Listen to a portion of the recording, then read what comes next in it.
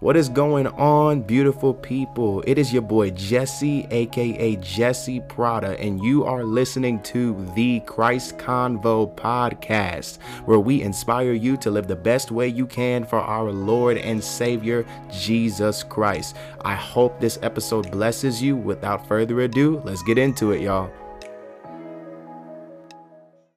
Okay, what is going on, everyone? We are here on the Christ Convo podcast.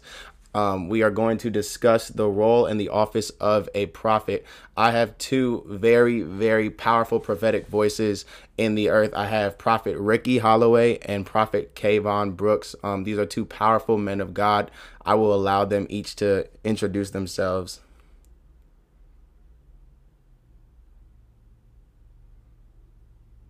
I was waiting for Kavone to go first, but hey, what's up, y'all? As Jesse said, my name is Ricky Holloway, and I'm just excited and I'm honored to be a part of this conversation for the Christ Convo podcast. Amen. I was going to be humble, so I wasn't going to go humble. I wasn't going to go first. I was going to let you go. I am Prophet Kavone Brooks, and I am glad to be a part of this podcast today. Amen. Amen. Well, I appreciate you both. And I'm going to just jump right into it. So, of course, all three of us, we know the answer to this, but I would like you guys to go in depth and anything that you could pull biblically to defend your case, please do so. But do prophets still exist? There is a notion that prophets no longer exist and they are no longer alive. And all of the prophets are in the Old Testament and New Testament, and they've all died off. What do you prophets of the Lord say to that?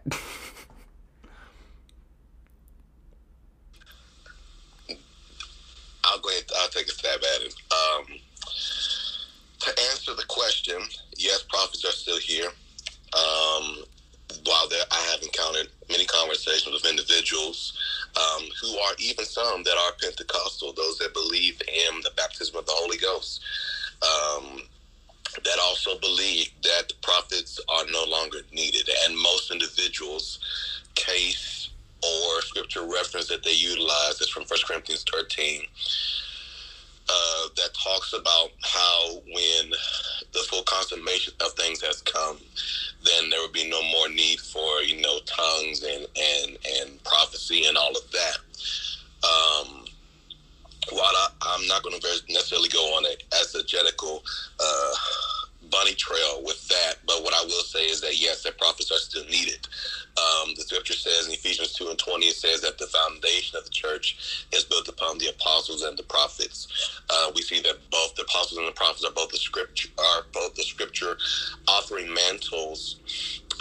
That is what has given us as the Old Testament and the New Testament. And so we see throughout the New Testament, even after the ascension of Jesus Christ, where we see apostles and we see both prophets and the church and government and leadership helping to groom and to mature, according to Ephesians 4:11, to mature us until we all become into the knowledge of Christ. So yes, prophets are still needed. That's good. Prophet Kavone? Yeah, I'll just add on to that. Obviously the Bible says that he set prophets in the church. And so as long as there is a church, as long as the bride of Christ is in the earth and is functioning in the earth, there will always be a prophet to help establish it, to help govern it, and to help founding. The Bible says that the church was built on the foundation of the apostles and the prophets. Yeah. And so a lot of people, and this might be a little out there, but I'll be out there for the rest of the interview as well.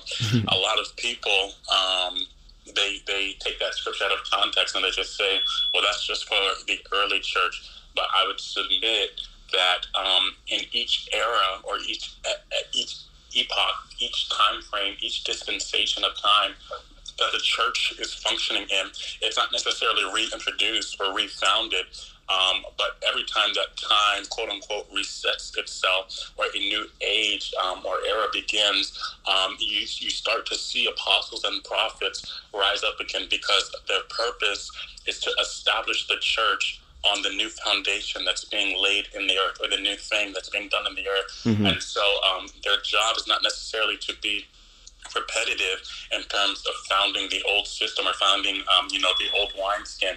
But for every new wineskin that is introduced into the earth, or that is introduced into time, you will see a prophet and you will see an apostle rise up to establish the church in that new time, and to establish the church and to found the church in that new wineskin. And so that would be the first part of my answer as to why they are still relevant or are still needed. But number two, one of the things, practically speaking, one of the things that prophets are problem solvers in the earth. And so anytime that a problem arises, or anytime that a problem exists, and hopefully we're all mature enough to know that as long as the earth is around, that there will be trouble and that there will be problems. And so anytime that a problem arises or a problem exists, prophets are the instrument or are the vessel that God uses to introduce his thoughts and to introduce his mind, to introduce what heaven is saying as a solution to what's going on for the problem. And so just in those two short answers, I would say that absolutely prophets are still needed. Prophets are always needed, and prophets will be around until the time that Jesus comes back. That's really good. Could you both, and you could take turns or whatever, but could you both kind of go into depth about, I guess, this idea that mainly only prophets should be known for giving prophetic words and their accuracy in that, and that truly shows whether if they are a prophet or not. And I'm pretty sure we all know that that's completely false, but could y'all just go into that? Sure. That is a most miscommon notion, as you have said, that is seen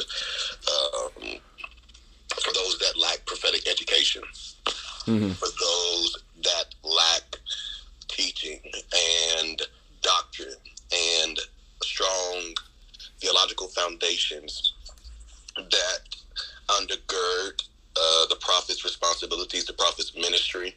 What is their purpose beyond prophecy? And I was a part of a prophetic roundtable about a week or so ago with some apostles and prophets, and that was one of the things that was asked: what is it that among young, emerging, upcoming prophets, what is it that you feel like is needed? And one of the things that I said was prophetic education. Because while we do prophesy, while that is a part of what we do, it's not the fullness or the summum bonum or the sum total of all that we do. Prophecy will always be a part of our burden to do so. But there are different aspects of shamaring, which means to watch or to guard. The book of Hosea says that by a prophet was Israel preserved, and also by a prophet were they brought out of captivity. So that shows there's an aspect of going in and to retrieving, or an aspect of warfare or ministry to keep or to guard or to dress or to help mature. There's also an aspect of judging.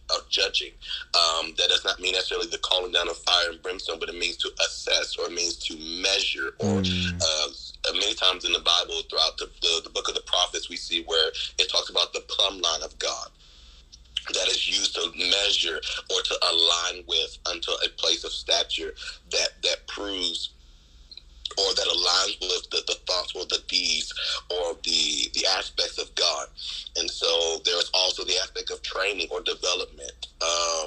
It doesn't mean that all prophets necessarily will train into a degree, meaning of being in a point of leadership over a company of prophets or over individuals who are prophetic believers that have the ability to prophesy. But there's an aspect of maturing, or an aspect of training or developing or growing individuals. We also see where there are different types of prophets. We can go into those that are nabis, which means to bubble up, that means to come through inspiration. Or we see there are roes, or there are choses, which these are types of seers. those that deal with the aspects of the counsel of God. I mean, there's a point of consultation or counsel that comes. There are many times where we see in the book of 1 Samuel where it is that Saul was looking for the seer's house. He was going to look to gain answers, to gain information. So there was points of consultation that came that prophets do, those that see, but not just to seeing for the point of seeing, but those that see into the future to help not just tell us how to get there, but also what to do when we are there. There are different aspects that come through individuals who are prophets that preach. Not all prophets do preach, but it's called nataf, which means to drip or to distill or to pour. The Bible says that when the heavens drop at the glory of God, which shows a form of decoration that comes.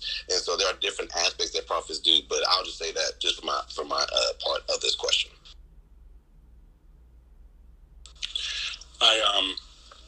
I agree with that. I would also say, one of the things that the Lord really began dealing with me about, or telling me about, towards the end of last year, and this goes specifically with prophets and just functioning out of their giftedness, is that one of the things that we have to understand is that prophets are called to be supernatural agents or officers, not just in the earth, but of heaven. And so, while a lot of people, they get, or a lot of emerging ones, they get caught up in, their gift or demonstrating their gift or showing off their gift, and not just their gift to prophesy, but whether it be, the word of knowledge, whether it be the working of miracles, whether it be deliverance, whether it be preaching, whatever it is, that really becomes their focus. But one of the things that prophets were always called to is that prophets were called to carry and to bear dimensions of heaven and dimensions of the supernatural. And so I think that what we have, and I don't think it's anything new. I think that it's something that happens in every generation of prophets, and that every generation has to learn or come into the knowledge of is that there is a place in God, there is a place in the prophetic, there is a place in your ministry that all officers or agents per se are called to exist in, and it's a sphere outside of the realm or outside of the sphere of gifting, but where it's really where you begin to function in dimensions. And so it's likened unto, really it's kind of likened unto the aspect of power and authority, where your gift, you might have power in your gift, your gift might be anointed, your gift might be accurate, but you've really not matured until you're able to steward it with authority. You're really not matured, you've really not stepped into the fullness of your office or of your mandate until you're able to exist and function in the dimension that God has appointed for you to exist in. This is one of the things, this is where we find actually, even with the Apostle Peter, we know that he had a powerful healing gift. We know that he had a powerful, ability for the working of miracles. But the Bible talks about how when Peter was walking through the street, that his shadow, simply his shadow, would heal the sick. And while a lot of people would argue that was that was a gift, or the gift of the working of miracles, I would really submit that was an apostolic dimension that Peter was walking in. And so it's not something that just produces supernatural in terms of your gifting, or supernatural in terms of I can turn it on and turn it off, but it's a state of being. It's a state of existence that you don't come out of. One of the things that I can always tell, whether we're dealing with mature prophets or whether we're dealing with budding prophets, is budding prophets or emerging ones, they're typically going to be ones that they have to try to prophesy. They have to turn on their gift. When they walk into a room, they start squinting because they're looking to see something. They're looking to go up into the realm of the spirit. However, most mature prophets will tell you that they see and that they hear when they don't want to. They see and they hear when they're not trying to. And so even in my own process, or even in my own journey, that was one of the things that I had to learn was, sure, I can turn on my gift whenever, but as you mature, you begin to see when you don't want to. You begin to see when it's uncomfortable. You begin to see when you're not attempting to. It's likened unto, Jesus says that any man who comes, if he comes another way, he is both a thief and a robber. He must come to the door. And so really it's likened unto that. You don't knock on doors that you if you have a house, you don't knock on the door to get in. And so a lot of prophets, they fall into the trap of, I need to tap in, or I need to press in to get my gift to work. If you when you're really mature and when you really exist in a dimension, you don't have to turn anything on. It exists within you, and so you live in that state at all times. And so that's what I would say to answer that question. That's good. So now we have, like I said, another notion where people who may have a lot of dreams or a lot of visions, or they may flow in the word of knowledge, they may flow in prophecy very heavily. And so they think that they are prophets. And that's really what we have now. A lot of people who in society now who call themselves prophets just have strong giftings. But I guess, what is the difference between an extremely prophetic person and an actual prophet?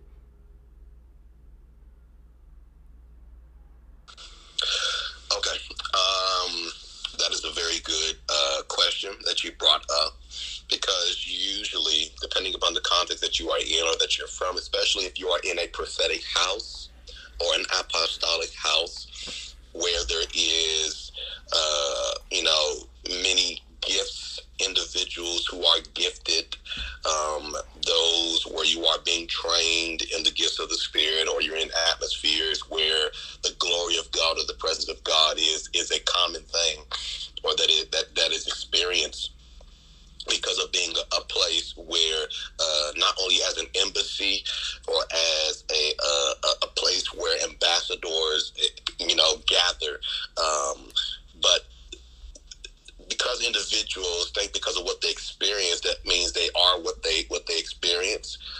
It can be very deceptive, because you could be just a person that's in an environment where the spirit of prophecy is very heavily and very present, that because of what is in the environment that you're in, that you are made sensitive to a thing. But also, let me say this as well. Just because you hear something and just because you see something doesn't mean that it's from God. Because there's the ability. That's why there are psychics or suke, which means soul readers, or one who sees within the realm of the soul. That's why individuals can easily say that I see this and I hear this. And you could be more so just tapping into the areas because of by virtue of what you are, who and what you are engaging with in the moment and in the setting, that calls you, well, because I had a vision or because I had a dream. And you don't realize that dreams don't just come from God.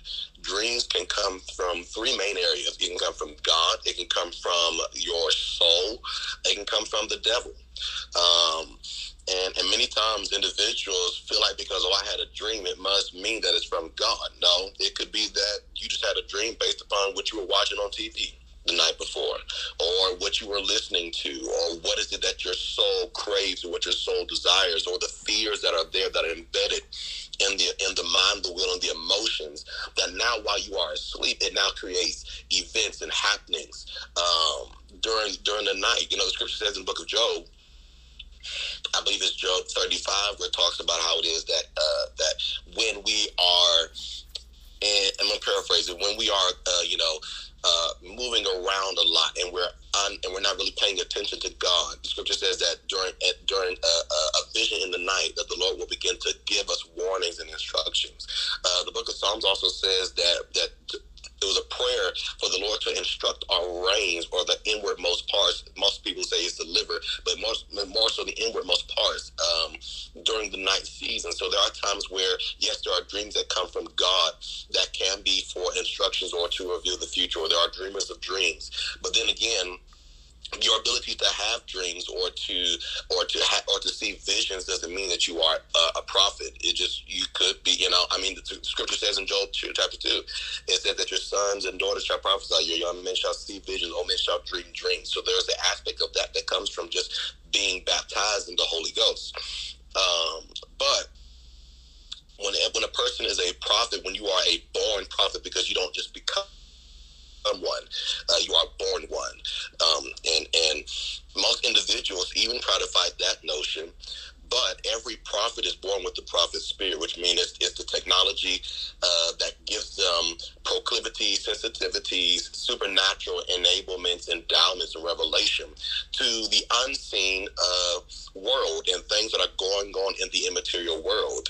And so this is why a person can be a born prophet, but when they're or their giftings are not steward or trained or developed in the way of the holiness of God and in the way of the Lord, then that's where you end up having individuals that delve into witchcraft or to divination, because there is a thin line between the seen realm and the unseen realm for us.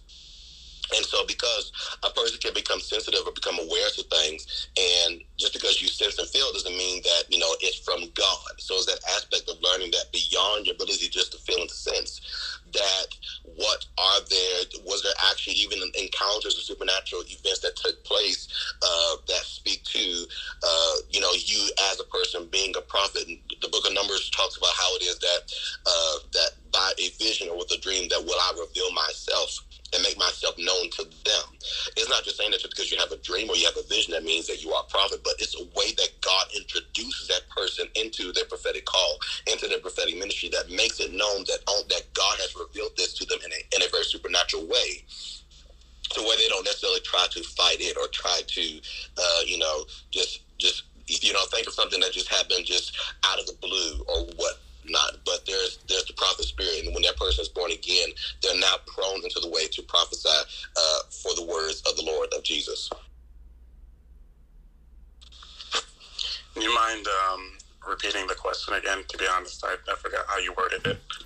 Yeah, I was just asking, what is the difference between an extremely prophetic person versus an actual prophet? Okay, so actually, to start my answer on this one, I would actually go back to what I was saying on the tail end of my last answer in terms of a prophet, one who's actually called to be, in the office or in the gift of the prophet, is that they exist in a state without trying to exist in it. They exist in seeing, they exist in hearing, they exist in being sensitive without having to press in or without having to tap in, as to where an extremely prophetic person, they can still see and they can still hear, absolutely, they can still get accurate information, but most of the time they're going to try. One of the things that most people, and I think it's like prophetic 101, that most people are told when they start to hear about the prophetic, is that most prophets will prophesy. They say most prophets are, they find out they're prophetic on accident. They prophesy things accidentally, or they say things and they just start coming to pass. And so I used to think that was just stupid and that was shallow. But to be honest, I find it to be actually extremely true. Most prophets, when they're engaging with you, just in simple conversation, they'll end up seeing something. When they're engaging with you, not trying to be prophetic, not trying to prophesy or anything, they'll start hearing things in their spirit. They'll start picking up on things. And so, one of the things that really differentiates, and Ricky was talking about it, how, we're supposed to be supernatural agents, or our home is really the invisible world, is that one of the things, whether they're sanctified or not, is that prophets, they're not going to necessarily be too carnal. And so what I mean by that is the literal definition of carnal, not in terms of, holiness or wickedness. When I say carnal, I mean they're not going to be too much of the earth. Even if they're going to be in sin, it's usually going to be high levels of sin. It's usually going to be high levels of witchcraft. It's going to usually be high levels of iniquity. Everything that they experience is going to be heightened because their senses or their spirit or who they are exists in a different plane. It exists, in a place. And I'm trying not to be too mystical for the sake of Clubhouse, but I talk how I talk.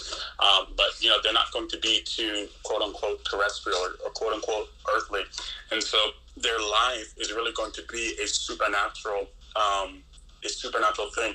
One of the things that people have to understand when it comes to prophets, and I tell young prophets this all the time, is that to be a prophet or to be called into that office, especially when you say yes, is you are giving God permission to interrupt your world, and you're giving God permission to interrupt your schedule. You're giving the supernatural permission to invade your space. And so even in my earlier years, when I was coming into this, and not even from a ministry standpoint, but just from being, a budding prophet, one of the things is, it would be hard, not necessarily in terms of establishing relationship, but it would be hard to be in certain places because, I'd be somewhere, I'd be minding my business or, doing whatever I'm doing.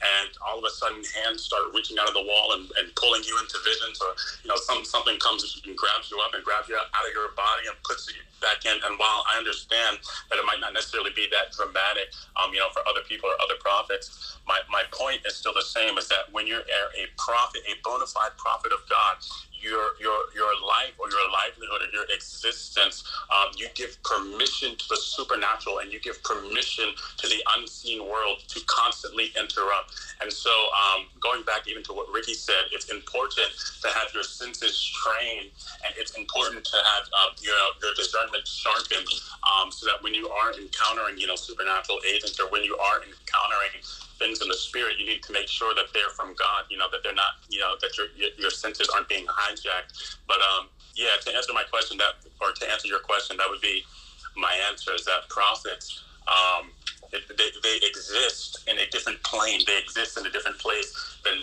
versus somebody who's just, highly prophetic or highly anointed or highly gifted. Got it. So when it comes to you both ministering in public places, you do give the word of the Lord to people. What would you say with your experiences, or even examples that you've seen with other people who minister the word of the Lord? What are your prophetic don'ts or boundaries that you just will not cross, regardless of what you see or what you know? What is just something that you personally, or whatever you advise other young prophets or your friends or whatever, what is it something that you just will not do when it comes to the prophetic? Go ahead, Kavone. I was going to say, to be honest, I really don't have any. I mean, I give guidelines to younger prophets, but I think as you mature, I don't want to necessarily say that rules go away, but as you mature, it's kind of like training wheels. When you're younger, you have the training wheels to keep you safe, to keep you guarded, to keep other people around you safe. But as you mature, the boundaries or the restrictions really start to open, and that's not just in prophesying, but that's even in the information that the Lord gives you. And so, as you mature, you get wisdom based on the changing situations. But so I really don't have any. There's certain things that I won't do. If somebody's in sin, I'm not going to call them out openly, or if sometimes I'd be seeing some crazy stuff. I'll leave people alone for the most part. Or if I do address it, if the Lord tells me to address it, I'll do it privately. But to be honest, that I really don't have, as far as for mature prophets, I really don't think that there are too many restrictions as to what not to prophesy. And I understand that people are going to disagree with me. That's fine. Yeah. But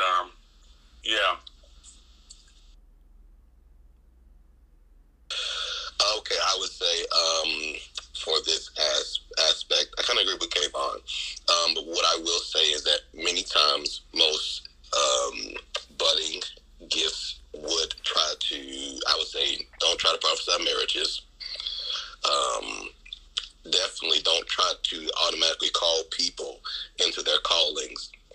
It's one thing to acknowledge that you have a prophetic grace, you have apostolic grace, evangelistic grace, pastoral teaching, etc. But many times, many individuals that are not around either sound teaching or around holy leadership or around places where they can actually be trained and be monitored and watched. You don't want to go into the aspect where you say, "Oh, you are an apostle," and automatically like that, and that person is immature. They may start going back saying, going to my pastor, that, "Hey, such and such said I'm an apostle," and da da da da da. And many times, many individuals can try to move into a place before a season. Yes, you can be born. Yes, when you are a fivefold gifting, you are born that in the earth. When you come into the earth, you are born as that. But while you are that, doesn't mean that the appointed season has come for you to move into the fullness of who you are and who God has called you and made you and given you the grace to be. And so with that, it's important that you don't try to just prophesy stuff and just say stuff without any form of discretion or any form of precautions, and not realizing what you could be stepping into, or prophesying who try to move beyond their metron and beyond their rim and their sphere of influence that the Lord has graced them and given them to, and try to step into places that you should not be. You should not be if you are not equipped to handle or emotionally equipped, mentally equipped to handle the pressures that come with trying to prophesy national events. Let me say this also. Every person, let me deal with the whole prophet to the nation aspect as well. You are not a prophet to the nation if there are not officials of that nation that are hearing to what you have to say. My God. You can be a prophet in a nation. You can even travel to a nation, but it doesn't mean that you are a prophet to that nation unless there are governing officials that are listening and are heeding to your counsel for what you have to say as the word of the Lord. So you can just be a prophet that is within the nation in that local church, in that local assembly, and that is fine. It doesn't make you less of a prophet, or doesn't make you less of important because you don't have that grace, or you have not been given that aspect with your prophetic calling to speak or to give counsel unto governing officials in high places. And so with that, you should never try to prophesy beyond your jurisdiction, trying to give national prophetic words to things. And yes, you also respond, or you also beckon the response from the unseen world and from demonic entities that now are aware and are sensitive and are cognizant of what is your positioning, which is why devils are not dumb. They are aware. They are sensitive. They know. They can discern, and they are able to be on alert to know what is your jurisdiction in the spirit. Which is why Paul I know, Jesus I know, but who are you? Yeah. So that's what I would say for that aspect, for that question. Yeah, that's good. And also, oh yeah, go ahead. After that, just after my original answer, I still stand by what I said, that there's not really boundaries that I have concerning what not to prophesy. I think absolutely, if you're younger, you probably shouldn't be prophesying marriages or dates. But as you get older and as you start to see more, and as your accuracy starts to be proven, I still agree that restrictions should, that they lessen. But one of the things that I will absolutely say is that there are types of people that you should not be giving the word of the Lord to. And so those extend to, if you're in like heavy emotional relationships or heavy emotional ties with people, it's going to be a little risky giving the word of the Lord. You're not really going to be, you are more prone to prophesy according to your emotions. If you are in, and I've seen this happen several times before, if you are in sexual sin with somebody, you should not be trying to prophesy to them and give them the word of the Lord. If you are engaging in wickedness with people, even beyond just, sexuality, if you are engaging, in bitterness with somebody, you should not be trying to give them the word of the Lord. Your soul, it's easy for your soul to conjure up things, and it's easy for your soul to be seduced. And so it, it really taints the flow, or it taints the river of the voice of God. And it becomes, even if it is accurate, it becomes impure because it wasn't really authored by the Spirit of God. It was authored, as a prophet, you can still pick up things from the realm of the spirit, but if your soul is unclean, or if it is conjecture, then even if you prophesy accurately, the word has become impure and the word has become defiled because it came from an unclean place. That's really good. Okay, so my next question, I'll ask this to Ricky, because since he said it, and then like the next question we'll start off with Kavone and then go to Ricky. Ricky, could you just briefly explain how somebody who is called to be a prophet can find their metron?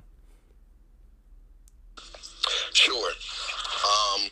With that, first, I'll give a scriptural reference. The Apostle Paul used this, and we can, even though he said this in an apostolic context, we can still utilize this by way of principle. Paul said, I don't measure myself to myself. I don't compare myself to other individuals, or that I don't try to move beyond my spirit, move beyond the area that God has graced me to reach who I'm supposed to reach, and to communicate who I'm supposed to communicate to, be it that prophets and apostles ambassadorial communications. And so with that, there's a lot of spaces or a lot of places where certain individuals are able to move into by way of being trusted. There are. Let me say this as well. There are ranks in the spirit. Now, some people will try to argue with that and say, well, you know, we're all sons and daughters of God. We're all loved by God. Well, that is very true. And that is very true. We are all loved by God, and we are equally loved by God because we are all sons and daughters of God. Indeed. But there are different aspects or different places through times of, that's built through over time with history with God, that is built through submission to God. Yes. And that gives access or give permission. And many times individuals don't come into access due to lack of submission. And authority does not come without submission. And so when individuals who are trying to, like I said earlier, they make the mistake of going into places and jurisdictions of the spirit that they have not been vetted for or by God that has given them to entrust to them to deal with the responsibilities that come with it. That deals with the aspects and the pressures that come through it, even with warfare. Some things that come as a byproduct, as a result. And so with that, with finding it, is through that place of not only just asking God, but also being aware and knowing the burdens of the Lord concerning where you are called to and what you have been given access to. And many times, many individuals will not only try to take upon the burdens that God has given to other individuals, and it's the same way with intercessors as well, because intercessors should be intrinsically prophetic. Yes. Because of the fact that many times people don't realize that when we're dealing with burdens, we're dealing with weights, we're also dealing with revelational messages. There are some aspects of revelation that other people cannot handle or cannot be entrusted with, whether they are blabbermouths, whether they are unclean, whether they are don't know how to steward things well. And so these are things that give access to how you handle them, how you steward them, that provokes, I want to use, for lack of a better term, the things of God to be for you to come into new places. We go from glory to glory, we go from faith to faith, and from strength to strength. So that shows there are different dimensions, different places that we come into that comes through entrustment and through intimacy. That's good.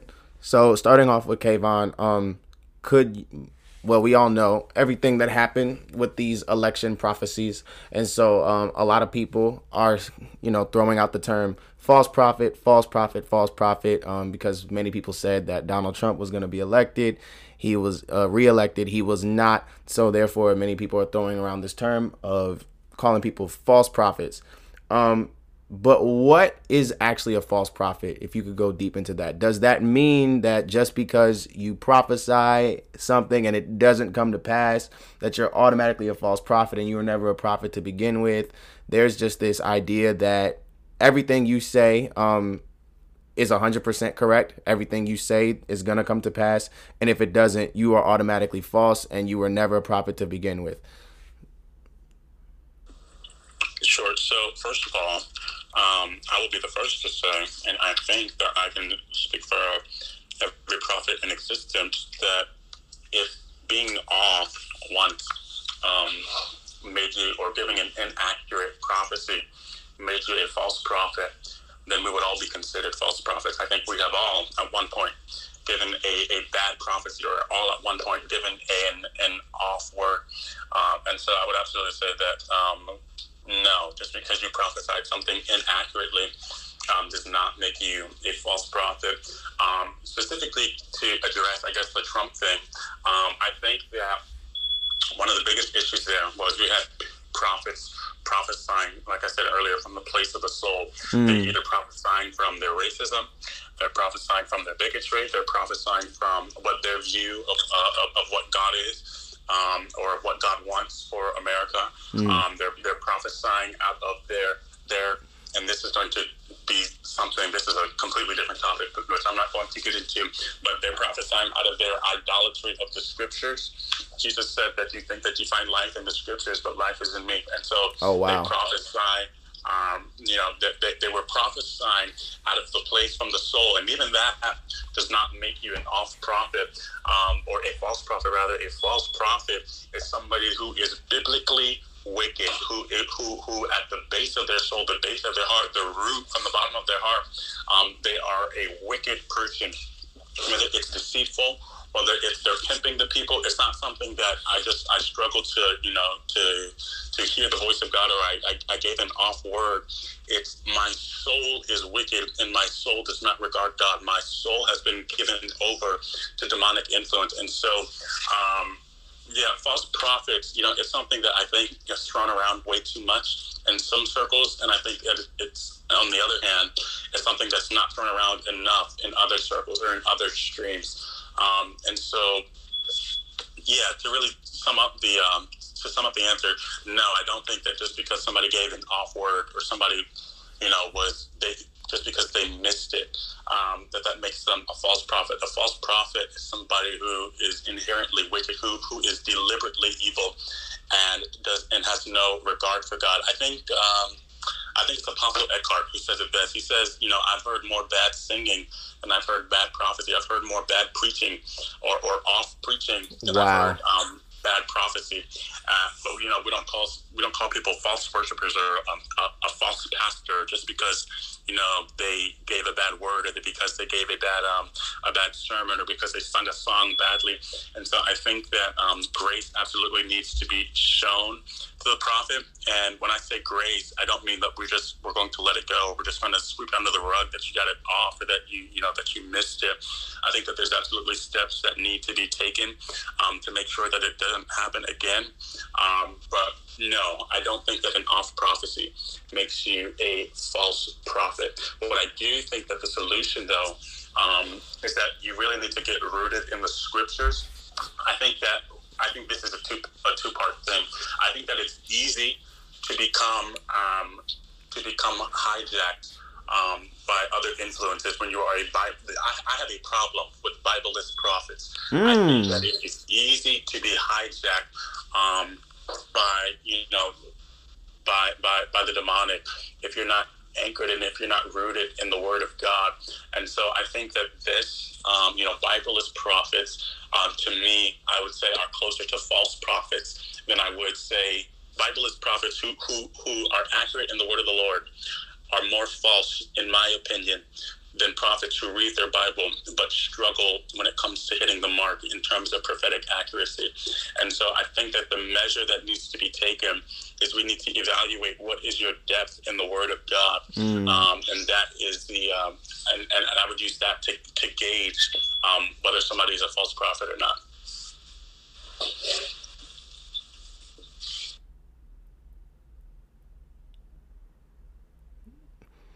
Prophet Ricky, you there? Yeah, I'm here. Okay. Did you want to add on, or is you good with that? No, I'm good. No, I'm good with that. Okay.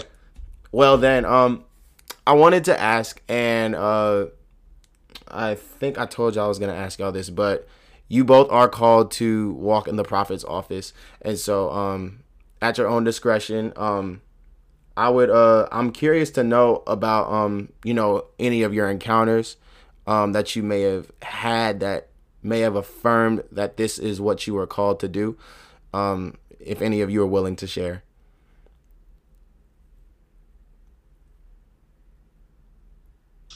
Okay, did you want to go first?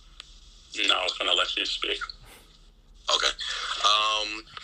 I've had two major encounters.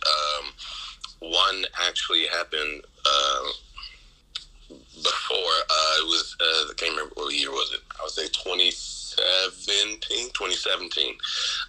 I was in my room and I was in worship, and the presence of God was very strong in my room. And so at this time, I was still kind of just learning about the prophetic and whatnot. Where I came from, the prophetic was shunned.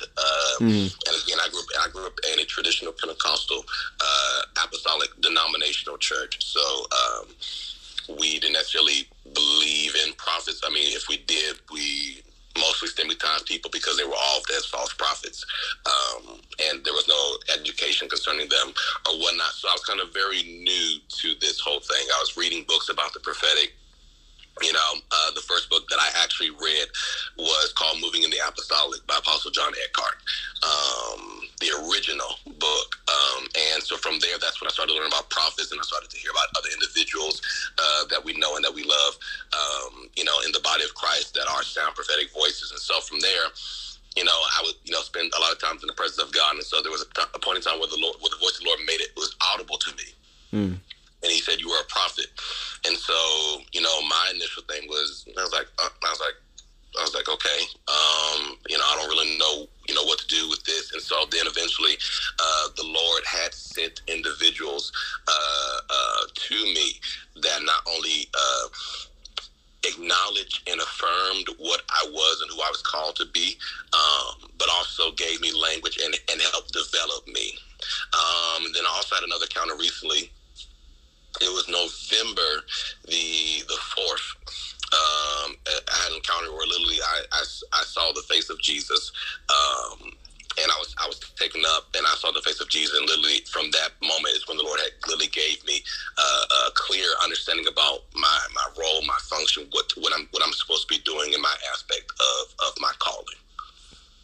Wow. Prophet Kavone?